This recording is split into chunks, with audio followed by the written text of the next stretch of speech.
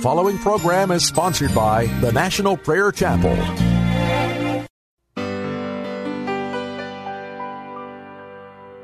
Are you washed in the blood, in the soul-cleansing blood of the Lamb? Are your garments spotless? Are they white as snow? Are you washed in the blood of the Lamb?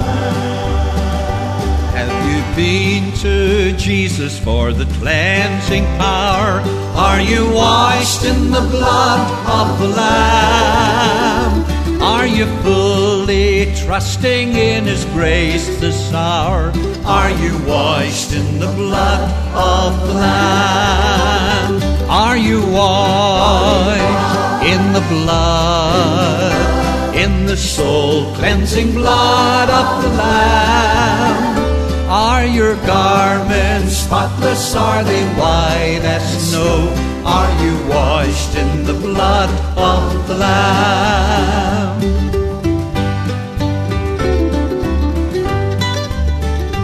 Are you walking daily by the Savior's side?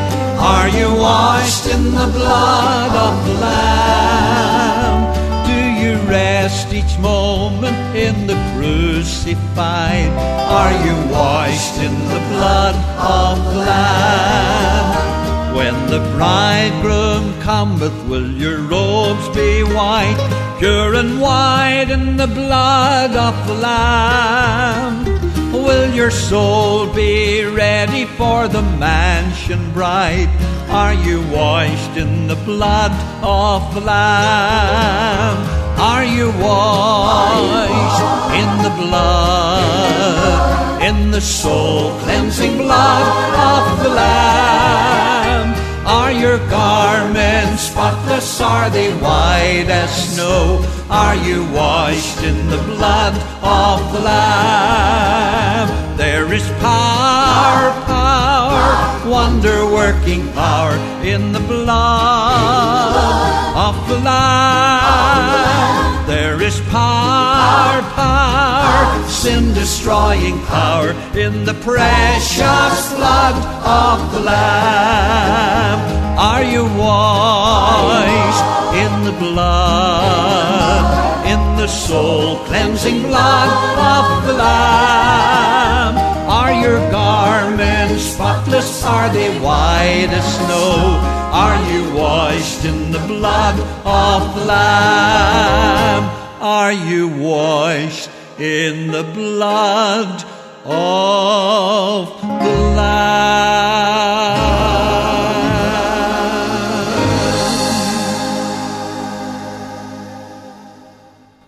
Welcome to Pilgrim's Progress. Are you washed in the blood of the Lamb? Now, don't quickly answer and say, oh, yes, I'm saved. That's not what I ask you. I ask, have you been washed in the blood of the Lamb?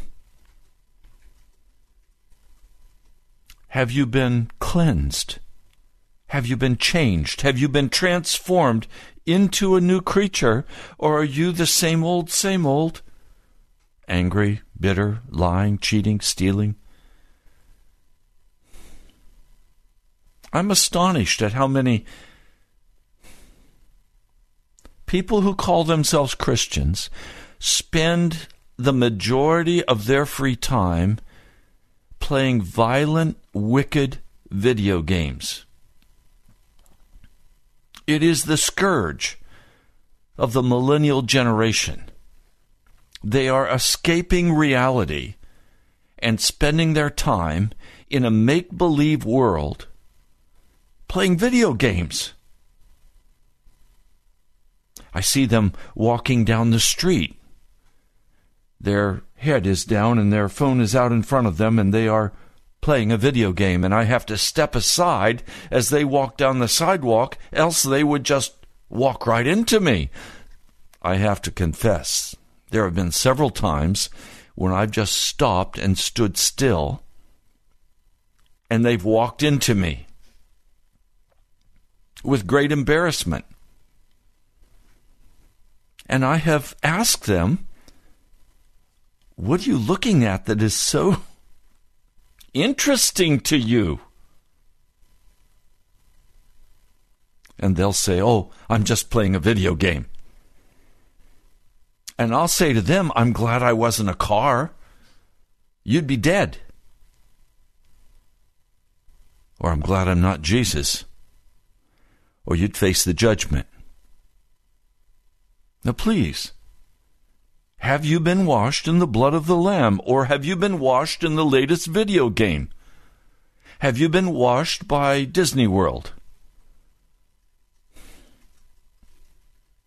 Have you been washed by the Steelers or the Redskins? What are you washed by?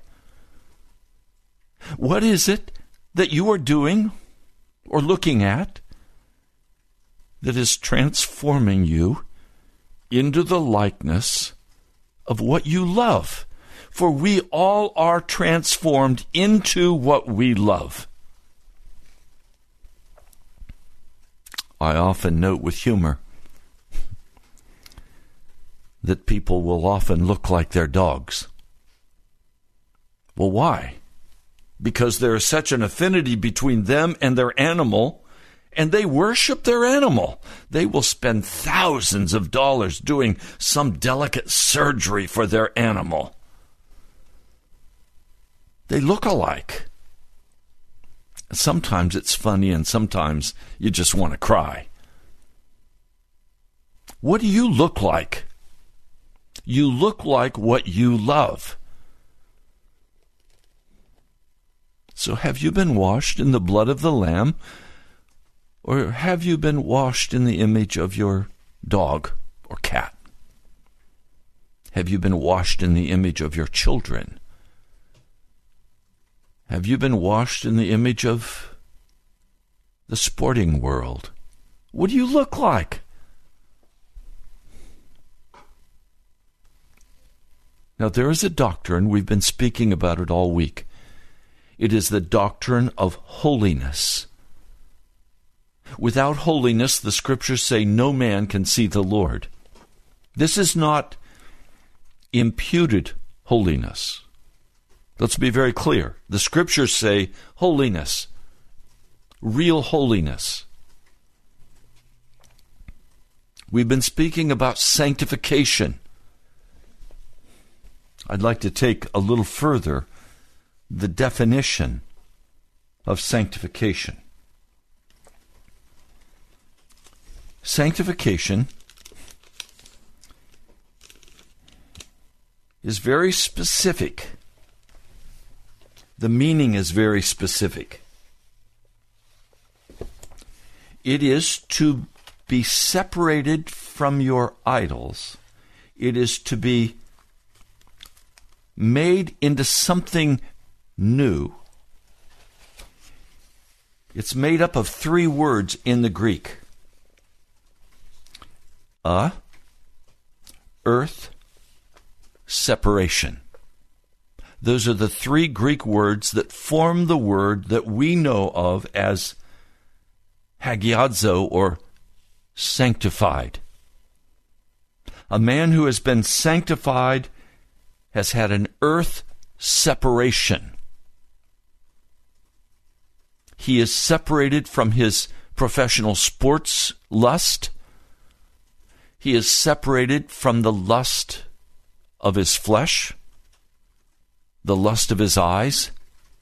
He is separated from everything of this world. You are separated from earthly things to be connected to spiritual things. You are separated from time to be connected to eternity. You are separated from idols to be joined to the living God. Separation from common earthly things to be wholly employed in the service of our God. So when a man is washed, when he's baptized into Christ, this is not merely some ritual. This is where you make a covenant with Jesus to put off all filthiness of the flesh and of the spirit. You agree to allow Jesus to do that in you. And the scriptures tell us that Jesus is the one who comes and circumcises our heart. Have you been washed in the blood of Jesus Christ? Have you been sanctified? Have you been made holy? Or are you of that earthly, wicked opinion that you can continue to walk in your sin and believe the cheap grace people and believe that everything's fine, you're on your way to heaven, you're saved, but you love everything of this world, and you spend your time pursuing the same thing the world pursues, and you act in the same way, and you spend your money in the same way? Have you been washed in the blood of the Lamb? This is not an idle question. Let me read a passage of Scripture for you. We find it in Corinthians, that is 1 Corinthians, the 6th chapter. I'm going to begin reading for you at verse 9. Do you not know that the wicked will not inherit the kingdom of God? Do not be deceived. Now, the problem we immediately have is you may consider some things to be not wicked that God considers to be very wicked. So we have to first get a clear understanding of what he's talking about. What is wickedness? Well, what is sin? 1 John tells us that sin is rebellion against God, works of iniquity, wickedness. He goes on, do not be deceived. And now he's going to give us a hit list to consider. Neither the sexually immoral, nor idolaters, nor adulterers, nor male prostitutes, nor homosexual offenders, nor thieves, nor the greedy, nor drunkards, nor slanderers, nor swindlers will inherit the kingdom of God. Do you notice there is absolutely no word here regarding an imputed righteousness? That is a fantasy lie made up by the modern church in order to assure their financial success. It is men teaching this lie who are unable or unwilling to surrender everything to Jesus and be washed in the blood. And so they lead their carnal life according to Jude, and those who are becoming to freedom from sin are told, no, you can't stop sinning. You're going to always be a sinner. Now, I want you to notice something. You may say to yourself, well, I'm not an adulterer. I'm not a male prostitute. I'm not a homosexual. I'm not a thief. I'm not greedy. I'm not a drunkard. Oh, but wait a minute. Did you catch the second item listed? Idolater. What's an idolater, Pastor? It's where you put anything or anyone between you and Jesus Christ. If you spend your time playing video games, you are an idolater. If you spend your time watching the football games and the basketball games, the professional sports, you are, by definition, an idolater. If work holds the primary place in your life, you are an idolater. An idolater is simply one who puts something in their life ahead of Jesus Christ. And the Apostle Paul considers the sexually immoral and the idolater to be before the judgment bar of God the same. He considers adultery, homosexuality, stealing. He says, nor thieves, nor the greedy, nor drunkards, nor slanderers, nor swindlers will inherit the kingdom of God. He considers an idolater right in amongst all of them, in fact, in the number 2 position. And he continues, and that is what some of you were. But you were washed. You were sanctified. That is, you were made separate from the world. You were separated from your sins when you came and were washed by the blood of Jesus. If you have not been separated from your sin, you have not been washed by the blood of Jesus. And regardless of your profession of faith and your religiosity, you are hellbound. You have not been made holy. Only those who are made holy will be able to enter into that kingdom above. It says you were sanctified. You were justified. And the word justified is dikasune here.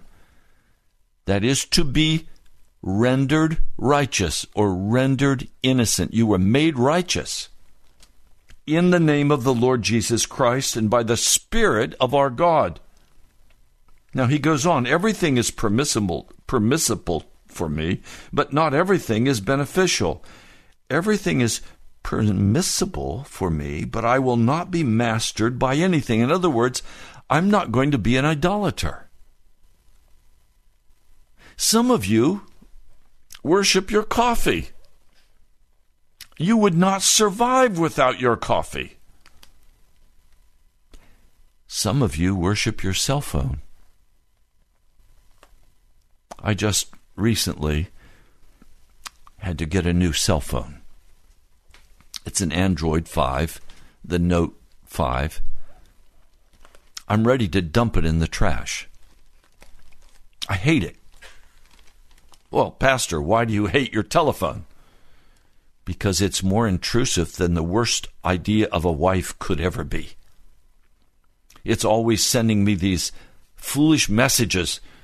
Do this, allow this, open this door, shut this down. Are you kidding me? I'm an adult. I don't need a nanny walking with me or a mama walking with me everywhere. I hate this telephone. It is like the worst nightmare you could have of the worst wife possible in the world. I'm ready to dump it in the trash. I'm ready to divorce my cell phone. I don't want all of this information being shot at me. I want a telephone that will allow me to make calls to those I need to make calls to. I want a telephone that will allow me to get messages, text messages from people who need to reach me. I don't need a nanny. Well, many of you are so connected to your cell phone. You're looking at it. Hundreds of times a day, you will check your cell phone. I have a suggestion for you. Carry your Bible, and every time you're tempted to look at your cell phone, read a verse of Scripture. You'll get better information from the Bible than you'll get from that foolish nanny telephone. that always wants to tempt you to go into darkness. So it's an idolatrous item for many of you, particularly the young. The internet is a point of idolatry in our culture. Netflix and the movies are a point of idolatry in our culture. Paul says, it's permissible for me. Paul could sit down and watch a few minutes of television. But if he came to your home and you were watching TV, he'd do the same thing I do when I visit a family and they're watching television. I'll sit down politely with them. And then I'll very kindly say to them, do you mind if we turn the television off so we could pray together? And we could talk together about Jesus. Because frankly, I can't compete with the television. You keep looking at me and then you look at the TV and then you look at me like, which one am I going to listen to? Why don't we just shut it off? Do you mind? I have an even better suggestion for you. Why don't you take your TV out and put it in the trash? I'm greatly disturbed by couples who are getting married and one of the first things they want to buy is a big screen television. They have in their heart idolatry. Now, Paul is saying, look, I'm not touched by any of this stuff. Food for the stomach, stomach for food, but God will destroy them both. The body is not meant for sexual immorality, but for the Lord, and the Lord for the body. Please, may I say this? Your body is not meant for a bowl of ice cream. Your body is meant for the Lord Jesus Christ. Am I stepping on toes?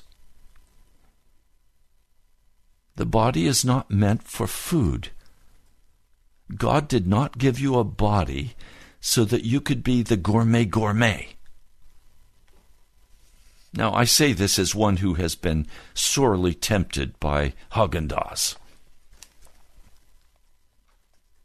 and Ben & Jerry's and other delectable ice creams. I could eat a pint of ice cream every night. And of course, if I did, you know what I'd look like. I'd look like the container of ice cream, because whatever I begin to worship, that's what I'm going to look like. Some of you, please, you look like the refrigerator because you're always looking at the refrigerator. You're broad-beamed because you worship the food. You have refused to work out your arm muscles by pushing yourself away from the table. Paul is saying, look, all of this stuff is idolatry. And he's saying, if you walk in the idolatry of the flesh, you are not holy, you are not sanctified, and you cannot enter into heaven. This is how serious this is. He says, by his power, God raised the Lord from the dead, and he will raise us also. Do you not know that your bodies are members of Christ himself? Now, as this has begun to dawn on me, I was awakened early this morning. And immediately I began to think about this passage of Scripture and recognize the sore truth that there is a difference between my spirit and my body. My hand has never controlled my spirit. My feet, when I stand up, my feet don't automatically begin to move and take me someplace. My hands don't grasp onto something and say, no, I'm not going to go where you want to take me, feet. No, my feet and my hands are coordinated. Well, what are they coordinated to? They're coordinated to my spirit. It's my spirit that dwells in my body, that tells my body what to do. I can guarantee you that your hand never grabbed a pint of whiskey and began to drink it unless your spirit told it to. And Paul is saying, please understand, your body is meant for Jesus. It is not meant for the wickedness of your heart to obey the promptings of a wicked mind and a wicked spirit. Your body was meant for Jesus, for the Lord. Do you not know that your bodies are members of Christ himself? Shall I then take the members of Christ and unite them with a prostitute? Should I take my body and unite it with the Redskins? Should I take my body and unite it with the refrigerator? Should I take my body and unite it to anything in this world? No. No. Shall I then take the members of Christ and unite them with a prostitute? Never. Do you not know that he who unites himself with a prostitute is one with her in body? For it is said the two will become one flesh. But he who unites himself with the Lord is one with him in spirit. Flee from sexual immorality. All other sins a man commits are outside his body, but he who sins sexually sins against his own body. Do you not know that your body is a temple of the Holy Ghost or the Holy Spirit, who is in you, whom you have received from God? You are not your own. You were bought at a price. Therefore, honor God with your body. Now, please, you will not understand this doctrine of holiness, of sanctification, if you're unwilling to go down where the rubber hits the road with what you do with your body and with your mind and with your words. This must all be transformed into the likeness of Jesus. And the modern church comes along and steals the power of the gospel from us and tells us, no, you cannot give your body to Jesus. Your body is always going to sin. You cannot give your mind to Jesus. You are carnal by nature, and you're always going to be carnal until you die. They're lying to us. They have stolen the power of the gospel from the church.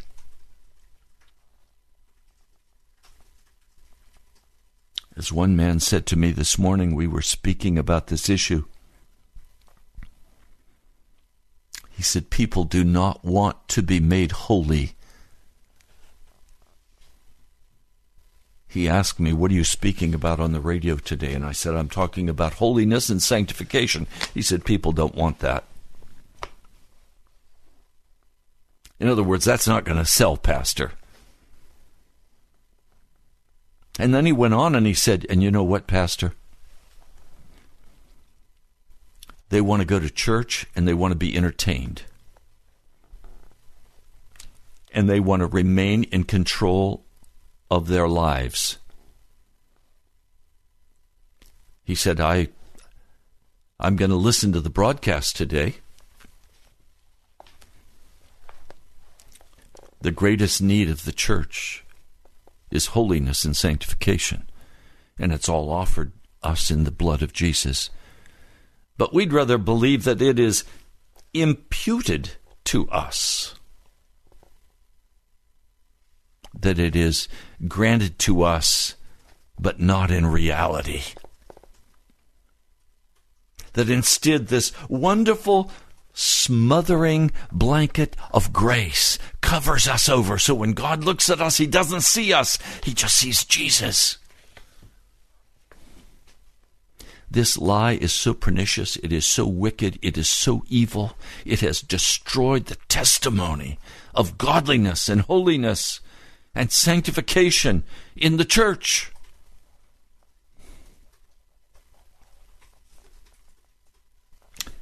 Second Corinthians, the 5th chapter, verse 14.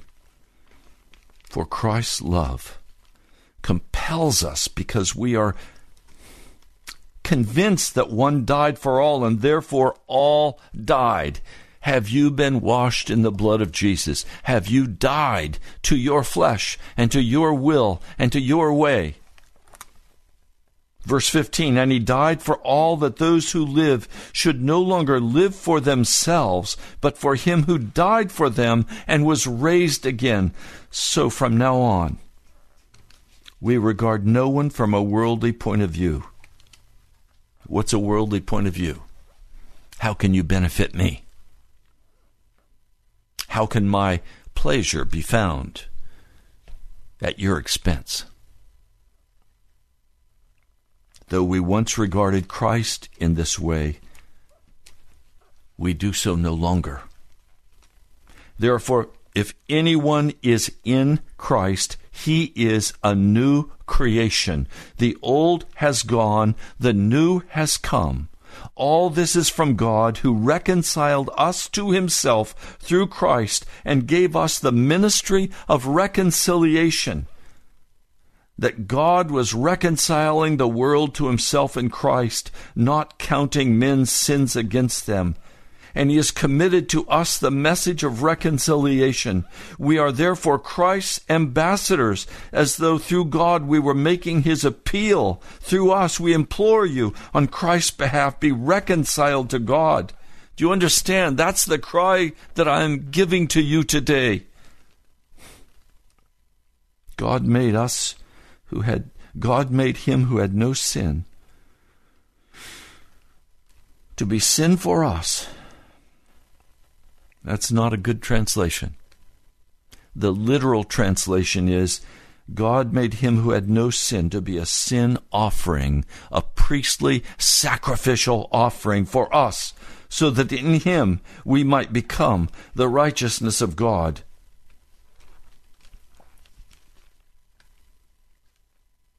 That word become, I can't pronounce it, but I'll try. It is in the Greek, Ghinnomahee, Gehenemy. This is the same word from which we get the word in English, generator. In Jesus Christ, the energy is created, the electricity is created, so that we become the actual righteousness of God. We become the innocence of God. So in verse 17 he says, therefore come out from them and be separate.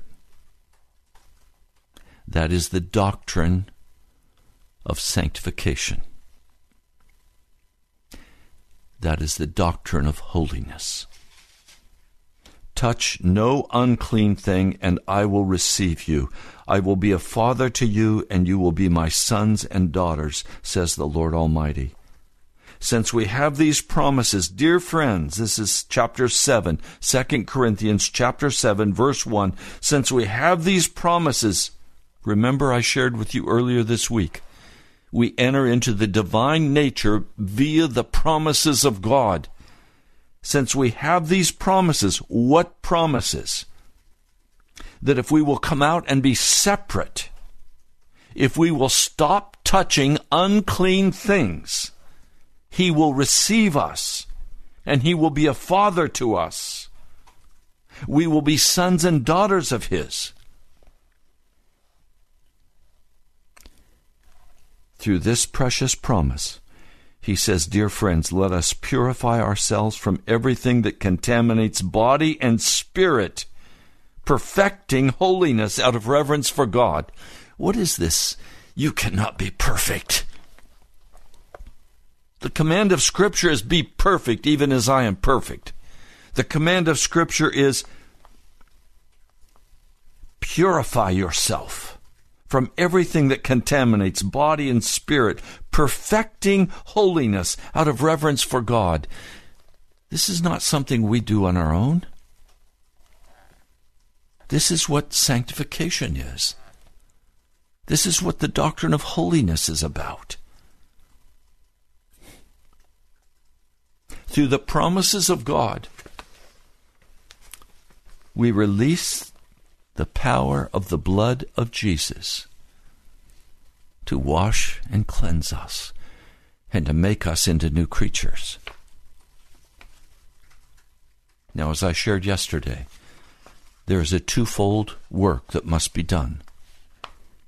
First, there is the work of being born from above, where our past sins are forgiven, where we die with Christ on the cross. Paul said, I am crucified with Christ. Nevertheless, I live, yet not I, but Christ lives in me. So the first part of the process is we must die with Christ. And he must come into our lives. Our past sins are forgiven. And we are in the first step of sanctification. We are made righteous. We no longer continue to walk in rebellion and sin against him. But the old nature is still very much a part of our life. And the second work of grace is called by John Wesley the crisis sanctification. Crisis sanctification. What did he mean? He meant that after you have been born again, after you have been given the power to stop walking in sin, you will not be tempted, the Scriptures say, beyond what you were able to bear. God will always make a way of escape from that temptation. There is no reason for a born-again person to in any manner continue to sin. 1 John tells us, you may sin, and if you do, you have an advocate with the Father. He will forgive you for your sin, and then he will purify you so that you don't commit that sin again. There is no allowance in Scripture for continually going back to the same sin. But in the Christian's life, those strong temptations will rise out of the heart, and you will begin to see the depth of the wickedness of your heart. And you will be deeply grieved by that wickedness. You will begin to perceive that you are, in fact, in your heart, a murderer, a liar, a cheater, a thief. You recognize you're not doing those things, but you recognize that possibility is very much there for you because you have such a wicked heart. And the crisis comes when you finally say, look, I can't stand this another day, Jesus. And you begin to cry out to him to deliver you from the old carnal nature. And you say, Jesus, make me new. And Jesus will answer you. And he will remove from you that wicked nature and that wicked heart. You enter into that work of grace by the precious promises of Scripture. You enter into the divine nature by the precious promises of Scripture. Now let me come back just a moment. This sanctification and this holiness that I'm speaking about is absolutely necessary if you are going to be able to be used by the Holy Spirit to teach the gospel to other people. You cannot fulfill the gospel commission until you have received the fullness of the Holy Spirit. And I'll be very frank with you. I am in that crisis in my life, where I'll come and I'll teach you everything I can teach you, but I have not yet received the Pentecost power of the Holy Spirit.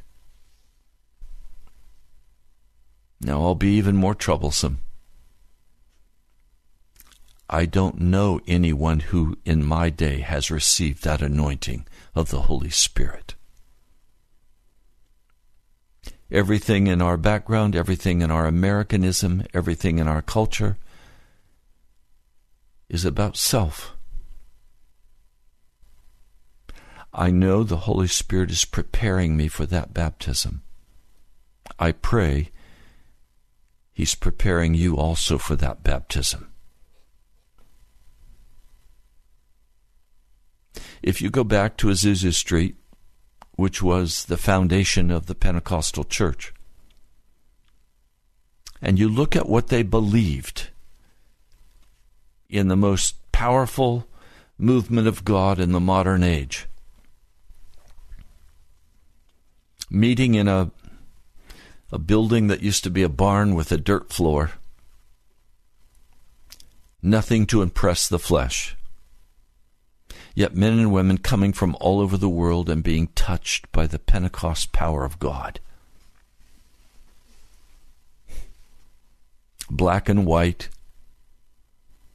totally mixed race, no prejudice.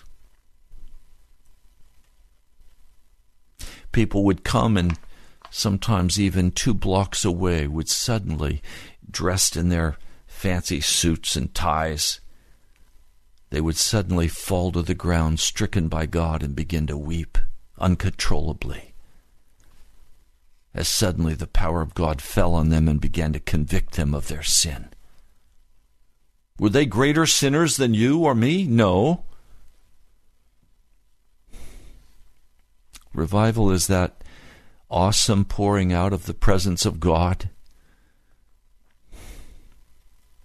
where He demands total separation from sin, where He unveils every part of the wickedness of the human heart. We must have this.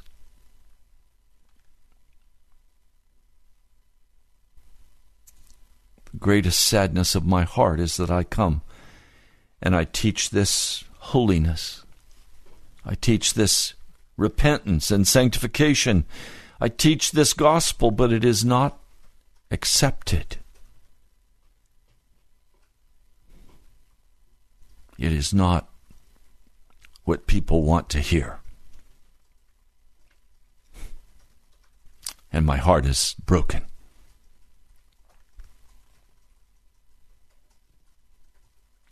The doctrine of holiness and sanctification is the message for the final hour of Earth's history. And I confess I have failed God in this message, because it has not been the central message of my ministry of 40-some years. It is only in the last 20 years that I have earnestly begun to understand the gospel of repentance, holiness, and sanctification. I have been deeply grieved over the years I've wasted in immaturity and foolishness. The church has declined in power and effectiveness until today we are a caricature of the body of Christ,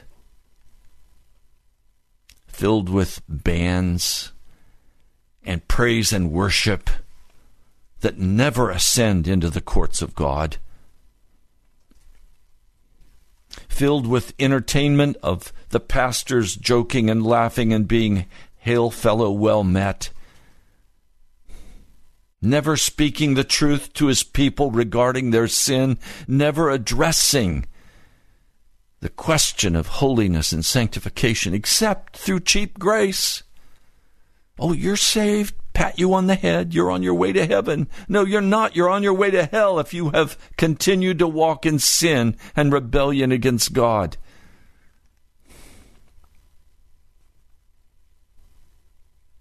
So the world plunges deeper and deeper into paganism. The church begins to worship Gaia, the female goddess of the earth. The church begins to be led astray on all kinds of issues. The church begins to accept the ungodly. Jonathan Edwards struggled with the half-converted. Today, a pastor, to be honest, must struggle with the unconverted who fill his church, who pack his vestries, who sit on his boards. Church has become, in our day, a business. A very profitable business, by the way. But church is not a business. It's a ministry of holiness. It's a ministry of rebuke. It's a ministry of righteousness and calling the lost to be crucified with Christ, to be born from above, to turn from their wicked ways. To sanctify is to be made free from sin, to cleanse from moral corruption and pollution, to purify. Hagiadzo, to sanctify. It means that the power of God must come upon my life. There must be a supernatural work of grace.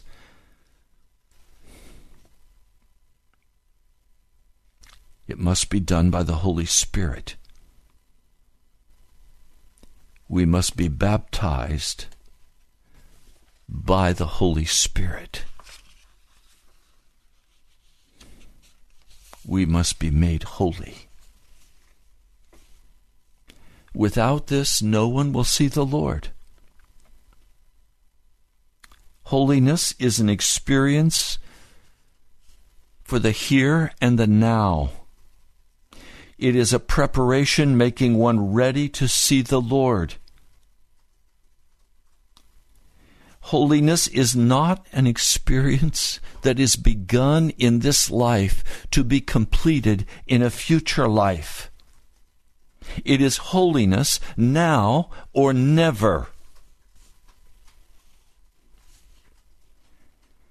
We must be sanctified, baptized, and filled with the Holy Spirit. And so again, sanctification is initially begun in the conversion experience. But there must be that second work of grace where we are sanctified wholly. In conversion, we're saved from sinful acts. We're saved from that initial wickedness. We are made holy. But then we must go on to a new place. The work of sanctification must be completed now. In the Greek, there is the construction for the Greek word hagios to be used in the future tense. But never in the New Testament is hagios used in the future sense. It is never in the future you will be made holy. It is only found in the present tense. It is a verb, to sanctify, to make holy. It does not occur even once in the Greek New Testament in the future tense. It is something that must be done now. or it will never be done. And so I return to my original question. Have you been washed in the blood of Jesus Christ? Or are you just a church person, a religious person, a spiritual person? A part of the club, a part of the social organization. You pay your tithe, your dues. You attend church. But you've never been washed in the blood because you still walk in your sin. You can't be washed in the blood of Jesus and continue to walk in your sin. The washing removes the sin. How can I wash my hands and still have dirty hands? If I wash my hands, they're clean. Have you been washed in the blood of Jesus Christ? Now we're out of time for today. I'm going to pray briefly with you, and then I want to share some information with you. Mighty God, King of kings and Lord of lords, my Father, I ask that your will would be done over every person listening to this broadcast, that you would bring them to a place of absolute laying down of their life, being washed by the blood of Jesus. Would you bring them into holiness and sanctification? I pray in your holy name. Amen. I had to make a decision today whether I would do an offertory to help cover the cost of this month's radio broadcast. And I made the decision as I prayed about it, no, I'm not going to do an offertory day. I'm going to trust that those of you who are moved by the Holy Spirit will contribute, that you will step in and cover the difference. If this broadcast is important to you, and you've grown in Jesus because of it, would you please send tithes and offerings to cover the cost to the National Prayer Chapel, Post Office Box 2346, Woodbridge, Virginia, 22195. Again, that's the National Prayer Chapel, Post Office Box 2346, Woodbridge, Virginia, 22195. I also invite you to go to our webpage, nationalprayerchapel.com, and there right at the top you'll see our Twitter account. I invite you to sign up and follow us on Twitter. We'll be sending terse messages of holiness, inviting you to walk with Jesus and with us. So go to nationalprayerchapel.com and then go to the Twitter page, and we'll talk together. Now, I also invite you to look on our webpage and find where we meet at the All Saints Anglican Church in Woodbridge, Virginia, 12 o'clock on Sunday. We'd love to have you visit. If you come, Jesus will meet you. God bless you. This is Ray Greenley, pastor of the National Prayer Chapel. I'll talk to you soon.